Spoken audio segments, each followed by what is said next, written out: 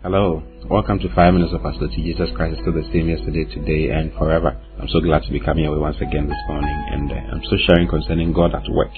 God at work. Yesterday we started talking about God at work in you, and that God is at work in you both to will and to do of His own good pleasure. You see, God doesn't give us instructions and leave us on our own to do it. He gives us instructions and helps us.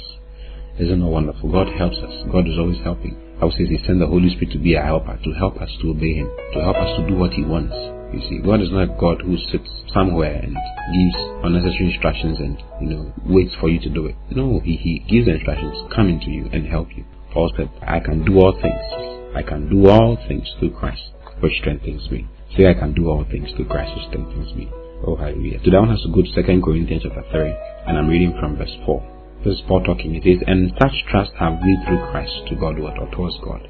Not that we are sufficient of ourselves to think anything as of ourselves, but our sufficiency is of God, who also has made us able ministers of the New Testament, not of the letter, but of the Spirit. For the letter killeth, but the Spirit giveth life. This is not that we are sufficient of ourselves to think anything as of ourselves, but our sufficiency is of God. Now, the Amplified enlightens us some more for verse 5. Okay? Let me read from verse 4 into verse 5 for the Amplified. It says, such is the reliance and confidence that we have through Christ toward and with reference to God. Not that we are fit, qualified, and sufficient in ability of ourselves to form personal judgments or to claim or count anything as coming from us, but our power and ability and sufficiency are from God. Our power and ability and our sufficiency is from God. So there is nothing that Paul could do on his own. Everything that he did depending on the power of God that was inside him. There's nothing that you can also do. You can't obey God, really. You can't please God unless God is working in you. And thank God, God is working in you. Hallelujah. So all you need to do, your job is to acknowledge the fact that He's working in you. You see, God is working in you. So I'm helped. I can obey God. I can be pleasing to God. I can live that sinless life that God wants me to live. I can live that righteous life that God has given to me in Christ Jesus. The life of God is working in me because God is at work with me. Now when you go to Hebrews chapter 13, let me read from verse 20.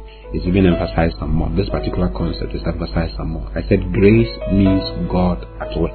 That's what grace means. Grace means you at rest and God at work. So rest in God. All you need to do is to rest in God and just acknowledge God. That God, you are the one doing this. You are the one who's going to do this in my life. You will help me to get this done. Maybe there's a project you need to get done and you realize that you don't have any ability in you to get it done. Well, God is there to provide that ability from within for you and strengthen you to do it. Hallelujah. In Hebrews chapter 13, I'm reading from verse 20. It says, now the God of peace that brought again from the dead our Lord Jesus Christ, that great shepherd of the sheep, through the blood of the everlasting covenant, it says, make you perfect in every good work, to do His will. Have you seen it? To do His will, working in you that which is well pleasing in His sight, through Jesus Christ, to whom be glory forever and ever. Let me read it again, probably you didn't get it. It says, may God make you perfect in every good work, to do His will. Then it says, working in you that which is well pleasing in His sight. He's working in you, okay, so that you might do that which is well pleasing in His sight, through Jesus Christ, to whom be glory forever and ever. Brothers and sisters, God is working in you. I want you to say to yourself today, God is working in me. I'm at rest. I refuse to work anything out. God is working in me.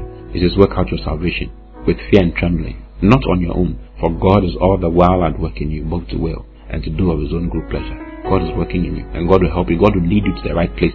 He will lead you to the right people. Don't be afraid of your growth. Don't wonder, how am I going to grow? God will lead you, because God is working in you. Count on His working in you, and depend on His working in you, and watch yourself grow, watch yourself increase, watch yourself do things that you never thought you could do.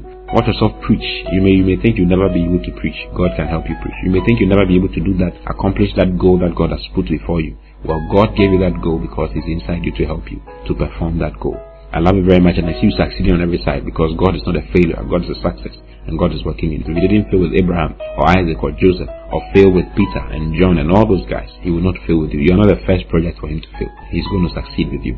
So count on Him, because He's working in you. I love you very much. I'll see you again tomorrow. Until then, God bless you. Bye-bye.